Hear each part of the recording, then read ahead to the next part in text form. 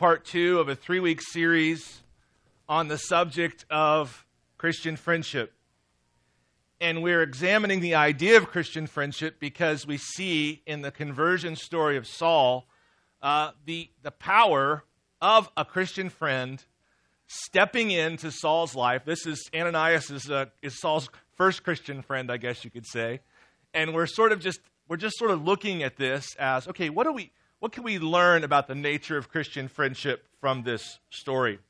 So look at Acts chapter 9, verse 17, and we're going to talk a little bit about the Holy Spirit today and Christian friendship. The Holy Spirit and Christian friendship. And we see that beginning in Acts chapter 9, verse 17, where Ananias comes to Saul and lays his hand on him and says, "Brother Saul, the Lord Jesus, who appeared to you on the road by which you came, has sent me so that you might regain your sight and be filled with the Holy Spirit." So the Holy Spirit in the book of Acts is understood to be the power.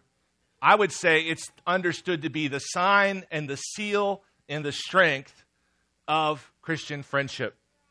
We have we've walked past a kind of elephant in the room when it comes to the Holy Spirit as we've been making our way through the book of Acts these last 20 years. One of the things that we haven't talked about, but it's popped up only recently. When we were in chapter 8, it really popped up. One of the things we haven't talked about is how sometimes when Luke is telling the story, he does something different in his description of conversion than what we typically see. So more than a dozen times in the book of Acts, the basic formula of conversion is presented as they believed in the name of the Lord Jesus and were baptized. That's kind of the normal, presentation of conversion in the book of Acts. Every once in a while, Luke does something, I think it's just weird. And we saw it in Acts chapter 8. What we're seeing, very rarely, but enough times to discuss it, is sometimes Luke makes a bigger deal out of the reception of the Holy Spirit than he does in other places. And so we see that in this text. This description of Saul's conversion is a little atypical. We don't have the typical believed and baptized formula here. We have Holy Spirit and baptized formula here. What's going on there? This has led some people to believe that perhaps Christians receive Christ in one experience and they receive the Holy Spirit in a second experience.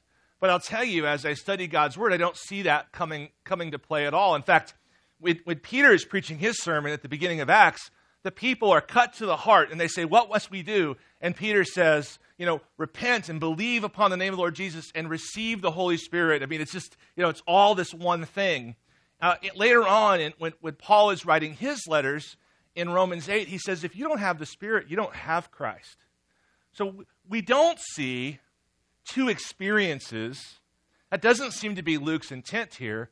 And yet we do see some unusual reason why, at least 3 occasions, Luke presents an atypical pattern of conversion, like we see with Saul, where the Holy Spirit, not Christ, is kind of pushed to the fore.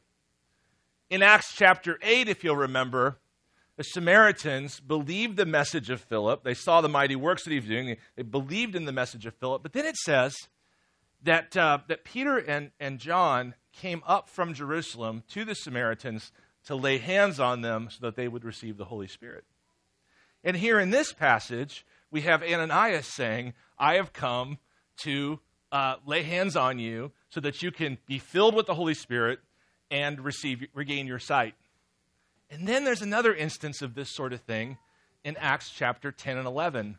And here I want to deal with this because we haven't dealt with it yet, but it will also point us directly to the idea of Christian friendship.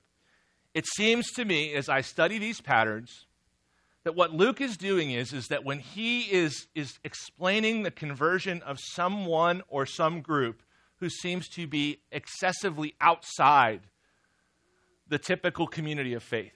So the Samaritans weren't like part of the original gang, They're new. They're outside. They're seen as sort of redheaded stepchildren. Apologies to any redheaded stepchildren. They're seen to be sort of outside. We get to Saul. Saul, the whole idea of Acts chapter 9 is Saul is outside. The question is, like, is anyone, when he goes to Jerusalem, going to trust him or not? And so he's seen as an outsider. And this comes up really strongly in what we'll see in the next few months with a man named Cornelius, who is the first Gentile convert. Peter goes to Cornelius, and Cornelius is saved. He is justified. He is redeemed. But after he goes to Jerusalem and tells his fellow Jewish Christians, hey, this Gentile soldier named Cornelius has come to faith in Christ, they say in Acts 11, you went to uncircumcised men and ate with them? Big no-no. Big no-no. In other words, you took the gospel to outsiders? And listen to how Peter explains why they're not outsiders anymore. In Acts 11:15, Peter says, as I began to speak, the Holy Spirit fell on them just as on us at the beginning. And I remembered the word of the Lord and how he said, John baptized with water, but you will be baptized with the Holy Spirit. And here's Peter's justification. If then God gave the same gift to them as he gave to us when we believed in the Lord Jesus Christ, who was I to stand in God's way? Now, how do people receive this when he says this? Well, it says, when they heard these things, they fell silent, and they glorified God, saying, then to the Gentiles also God has granted repentance that leads to life. So what's going on with this little weird kind of pattern that we see where there's a second emphasis or an unusual emphasis on receiving the Holy Spirit? It seems to me, and I've been thinking about this for a number of years and studying it, it seems to me that the Holy Spirit was viewed by early believers as the evidence that you're officially in. And so Luke is giving us an emphasis on the Holy Spirit when someone's status as an insider or outsider is up for debate or discussion, as it was with the Samaritans, as it was with Saul, as it was with Cornelius. So for the early church, like the people that Peter's talking to in Acts 11, for the early church, the Holy Spirit was the sign that you were a part of this new people that God had created. So in the early church, the Holy Spirit and Christian friendship, Christian fellowship, if you prefer, they're just like totally connected. They're inseparable. That's the thing that shows you're his. So now I want to talk about the two ways that the Holy Spirit empowers Christian friendship. And the first one we touched on last week, the Holy Spirit and the vision of Christian friendship. So if you look at verse 18, it says, and immediately, this is as Ananias is laying hands on Saul, immediately something like scales fell from his eyes, and he regained his sight. Then he rose and was baptized, and taking food, he was strengthened. What I think we see here, again, Luke's not accidentally telling us these things. He's shaping the story to make theological points. That's how we preach narrative. That's how we read narrative. It's like, what is Luke trying to get at? Well, what we see here is that Saul receives two kinds of sight in unison with each other. He receives physical sight, scales fall off his eyes, but he also receives spiritual sight when he receives the Holy Spirit. The Holy Spirit is the seer, is the seer inside of ourselves. For those of you that are here this week but weren't here last week, all we talked about, really, was this moment where Ananias, he's arguing with Jesus about, like, I don't want to go to this guy. Like, he's dangerous. I've heard lots of things about him. And Jesus says, no, you need to go. He's a chosen instrument of mine, and I will show him how much he must suffer for my name's sake. And we see this crucial moment that I think is the basic description of Christian friendship. It's when Ananias walks in that house, and he looks at Saul, and he calls him brother. And Ananias is making a choice. And this is the choice of Christian friendship. I will treat you like Christ sees you. I will treat you like Christ treats you. Not how others see you, not how you've been seen in the past. I will treat you the way that Jesus sees you and treat you. That's the central definition of Christian friendship. So that means that in order to be good Christian friends, we have to see things the way Jesus sees things. How do we see things the way Jesus sees things? The Holy Spirit. The Holy Spirit gives us spiritual eyes to see. We talked last week about how Jesus defines friendship in John 15:15 this way. He says, "No longer do I call you servants, for the servant does not know what his master is doing, but I have called you friends. For all that I have heard from my Father, I have made known to you." So we said that our friendship, our capacity to see other people as Christ sees them, depends on Jesus giving us his vision for the world and for other people and so on. Now what's really interesting is that's in John 15:15. The next chapter, in John 16:13, Jesus tells us how we're going to get this sight, how we're going to get this spiritual sight, how we're going to know what God is up to in the lives of others. And in John 16:13, he says, "When the Spirit of truth comes, he will guide you into all the truth. For he will not speak of his own authority, but whatever he hears, he will speak, and he will declare to you the things that are to come." So Jesus says, I'm going to make you my friend, and I'm going to make you my friend by telling you stuff that I'm up to. You're going to be able to see my kingdom work. And then in John 16, he says, how does that work? It works through giving you the Holy Spirit. When you're saved, receiving the Holy Spirit, it's like with Saul. Some scales in your spiritual heart eyes fall away, and suddenly you see, with faith, the kingdom of God. There's this incredible moment in John chapter 3. Nicodemus, another Pharisee like Saul, comes to Jesus, and he is attempting to kind of be Jesus' buddy. He says, it's obvious that you're a good teacher because no one could do the works that you've been doing if you weren't a good teacher.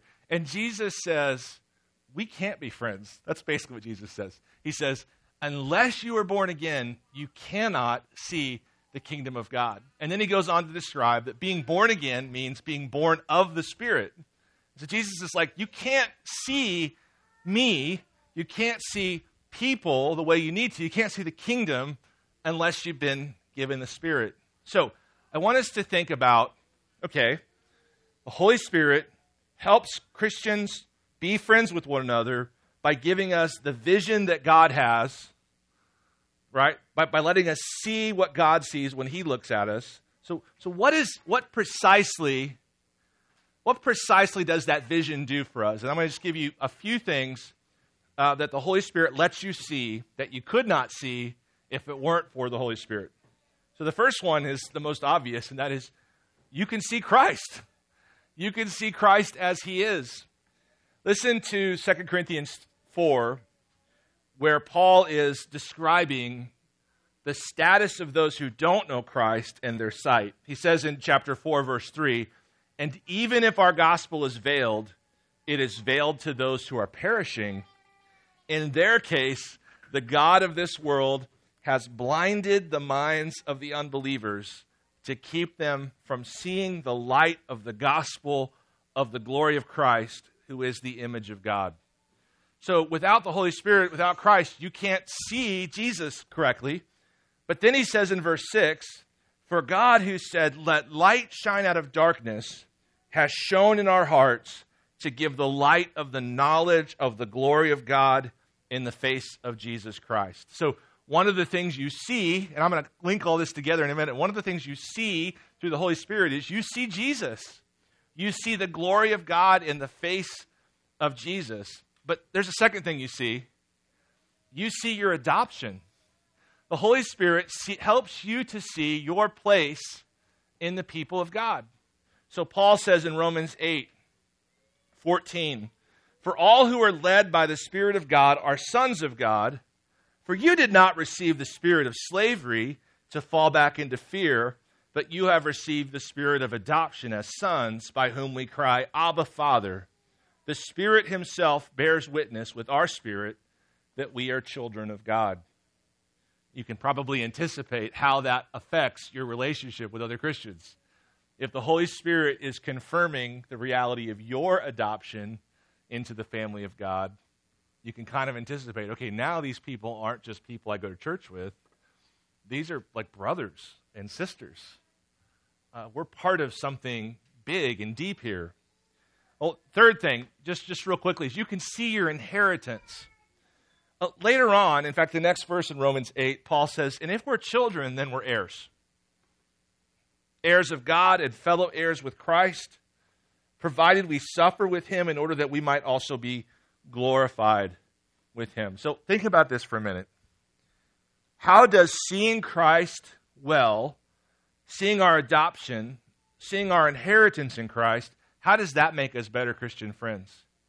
You know, you can't be a friend with someone who you need when you need them to be Jesus, when you need them to be your God. The way I would say it is once Jesus becomes your God, people can be people again.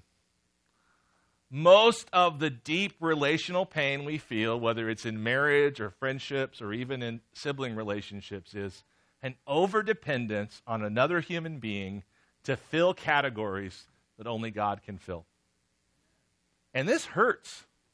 When we have accidentally, without even realizing it, worshipped another human being, and then that human being, through the course of their own sinfulness, maybe even through the course of the Lord's discipline for our idolatry, says to us, you can't trust me. Like they don't want you to think that. They don't mean that, but you wind up realizing this person, like they make a good spouse, but they make a lousy God.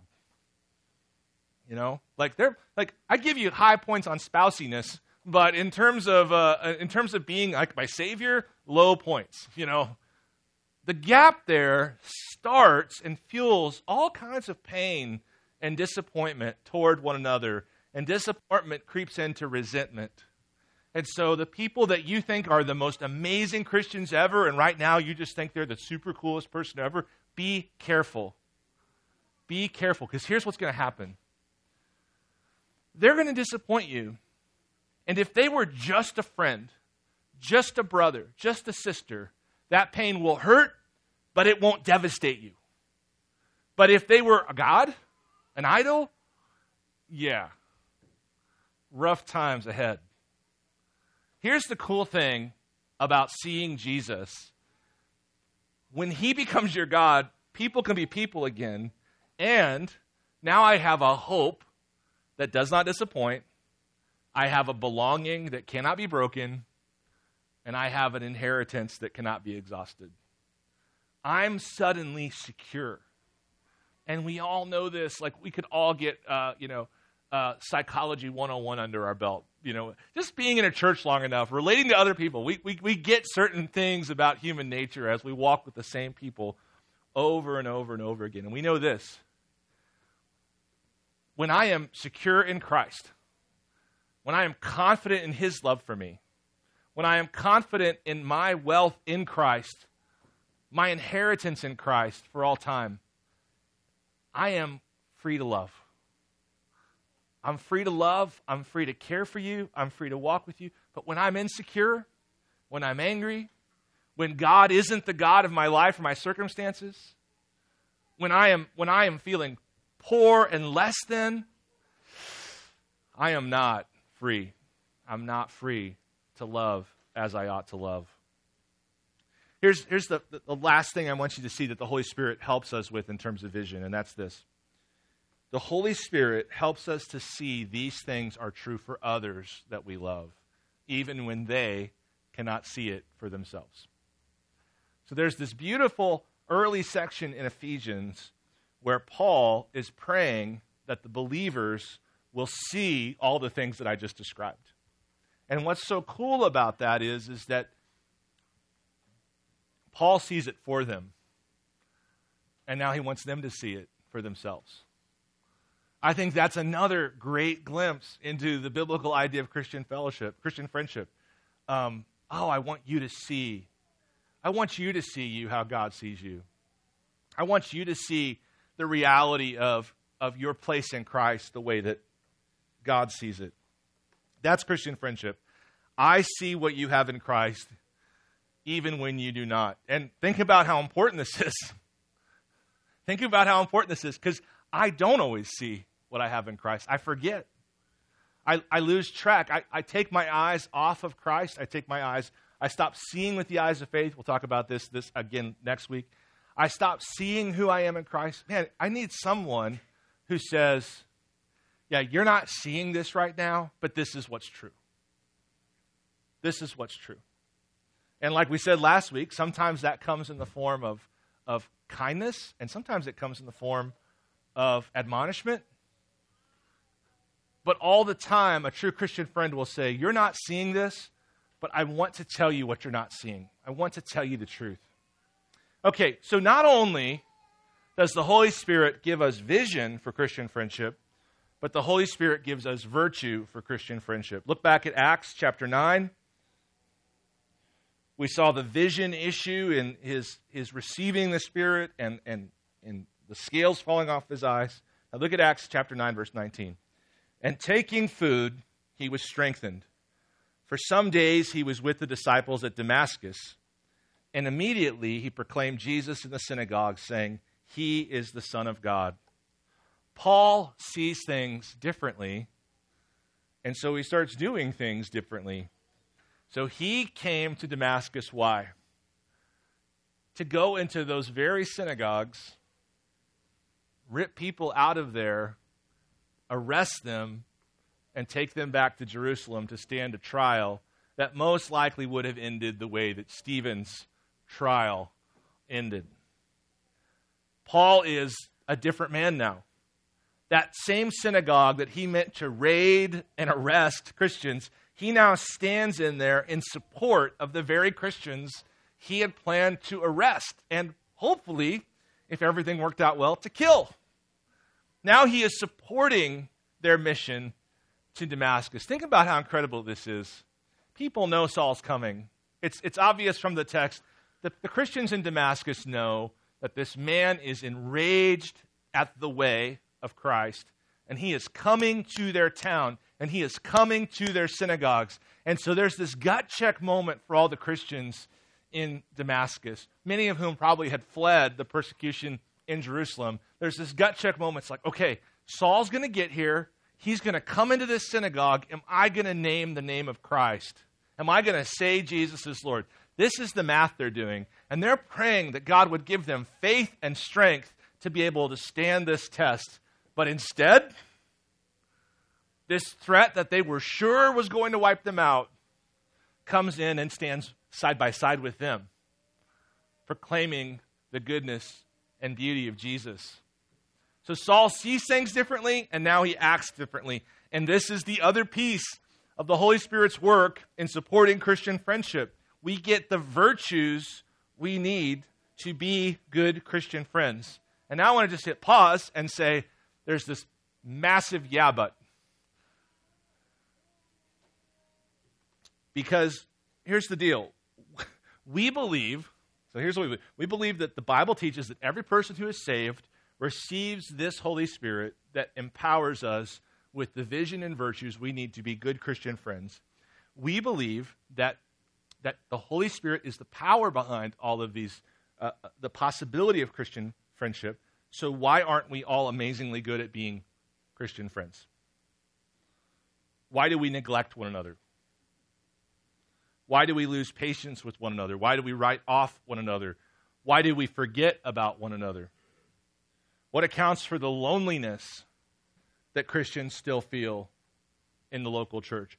What accounts for the slander and resentment and unforgiveness? Well, that's mainly the subject of next week's sermon. So, see ya. No. If we have the Holy Spirit of God, and He is the power behind Christian friendship, what accounts for all of the pain? Well, one thing that you've got to remember is there are difficulties, but there's a lot of good. And we are, by nature, unthankful, ungrateful people who maximize the worst and take all of the good for granted. So that's the first reality. The second reality is that, as we saw last week when we looked at Hebrews 10:14, there are two kind of identities that every Christian has. Let me look back at that verse for a minute. Hebrews 10:14. For by a single offering, he, Jesus, perfected for all time those who are being sanctified. So we have a position in Christ that is perfect. Jesus has, by his offering of his blood, his righteousness, made all those whom he has chosen to be saved perfected once and for all. And we are being practically sanctified. We're still in the process of walking out that salvation in fear and trembling. Jesus is the author of our faith, but he's also the perfecter of our faith. So what accounts for the disparity between, we've got this amazing, the power of God, the Holy Spirit, to make us good at Christian friendship. What accounts between the disparity of, we've got this Spirit that does this, and yet so often we see genuine breakdowns in Christian friendship. And the answer lies in this verse. There is a big gap. And this is really all the Christian life is about in many respects, is fulfilling what we already are in Christ. In Ephesians, Ephesians is a beautiful book that really contains so much more about Christian friendship than I'd ever realized. And you've got Paul saying, hey, you guys are saints, chosen before the foundation of the world. He says, you've been blessed with every spiritual blessing in the heavenly places. He's like, you have got this incredible inheritance in Christ. Jesus has lavished the richness of his grace on you with all wisdom and insight. You are saved of grace and not of works, lest anyone should boast. So Paul is laying out the richness of our inheritance and our place in Christ. And then he says in the pivot verse in Ephesians 4, but we still got to walk this out. And he says, therefore, walk in a manner worthy of the calling we have received. Now listen to the horizontal friendship element. Walk in a manner worthy of the calling we've received, with all humility and gentleness, with patience, bearing with one another in love, eager to maintain the unity of the Spirit in the bond of peace. So you still got to walk this stuff out. And the disparity between the power we have through the Holy Spirit to make us Christian friends and our capacity to walk these things out, there's a gap there.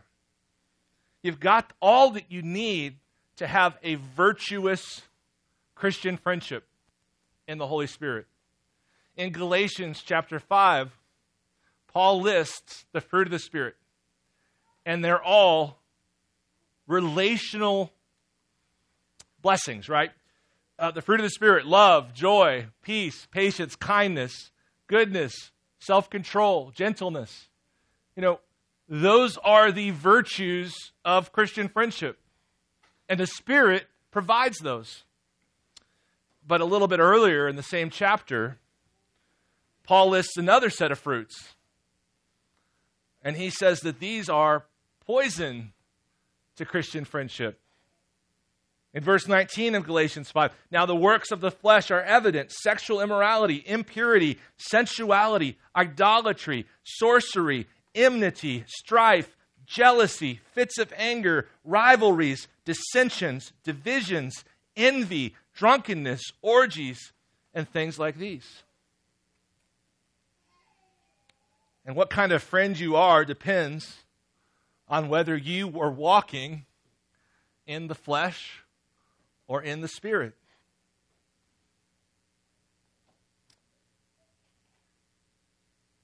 In 2 Peter chapter 1, Peter says this: for this very reason, make every effort to supplement your faith with virtue, and virtue with knowledge, and knowledge with self-control, and self-control with steadfastness, and steadfastness with godliness, and godliness with brotherly affection, and brotherly affection with love. For if these qualities are yours and are increasing, they keep you from being ineffective or unfruitful in the knowledge of our Lord Jesus Christ. For whoever lacks these qualities is so nearsighted that he is blind, having forgotten that he was cleansed from his former sins. Therefore, brothers, be all the more diligent to confirm your calling and election, for if you practice these qualities, you will never fall. Meaning, make every effort to turn the virtues that the Holy Spirit offers into the actual practice of your life. We have a primarily younger congregation. Even our old people are young, right? That's the cool. Yeah. Like you're not really old. You're just old, relatively speaking. So we're still going to call you old, by the way. But you're not really old. We have a younger congregation, and there's just a million questions about how this life is supposed to unfold and what you're supposed to be about. And it's such a strange decade, especially your 20s. So many questions. So many bad questions, by the way. So many dumb questions that you don't even know are dumb. I was thinking today, this morning, as I was praying about this message, here's a question that almost no one ever asks and might be top 5 in terms of determining whether you have a meaningful life that accomplishes something for the glory of God. Here's the question: how can I be a better Christian friend? What if, that's probably top 5 difference maker in what your life will amount to, is the earnestness of how can I do friendship better? How can I be a better Christian friend? And our analysis of that from today is this: I have got to pursue walking in the Holy Spirit, because it is from the Holy Spirit that I am able to see others as Christ sees them. I'm able to see Christ as he is, and I'm able to avoid all of this dumb idolizing of other human beings, which actually prevents me from being their friends. I'm able to see others. I'm able to see Christ. And then through the work of the Holy Spirit, I am given these virtues that actually add into the Christian life, that actually make Christian friendship possible and practical. You know, we've talked about John 15. John 15:15 says, "No longer I call you servants, for I call you friends. For a servant doesn't know what his master is doing, but I'm going to tell you everything that the Father's doing." That's really the last verse in 3 verses. Now, please listen real carefully here. It's really the last verse in 3 verses that Jesus discusses, that uses to discuss friendship. The first 2 verses, he says this: "No greater love has any man that he lay down his life for his friends." So here's one of the interesting things. It's very easy to fall into the habit of critiquing other people's friendships or other people's capacities for friendship. And here's what I would recommend. Ask yourself this question: what are you... I think that there's some reasonability there, but I think I would be careful if the pattern of my life showed that I really wasn't making sacrifices to love anyone, to then begin to take the mantle of the one who decides what love is. Because love is messy. It's rather involved. And before you become the arbiter of this is friendship, this isn't, and so on and so forth, it's like, okay, like do you know how that works? But ultimately, this second thing that Jesus says, you're my friend if you do what I say. You're my friend if you obey me. And so it turns out, as we started last week discussing, your friendship with Jesus is somehow remarkably intertwined with your capacity for friendship with others. Because if you do what Jesus says, you'll be walking in the Spirit. And if you're walking in the Spirit, the virtues of Christian friendship will manifest in your relationships with others. And so it all ties back to that idea that we've discussed before, and that is where Jesus says, love me with everything you've got, and then love your neighbor as yourself. And my understanding of how to love my neighbor as myself is informed by this attempt to love God with everything that I've got. Let me pray for us. Gracious God, please make us better at being Christian friends. At the end of the day, that might be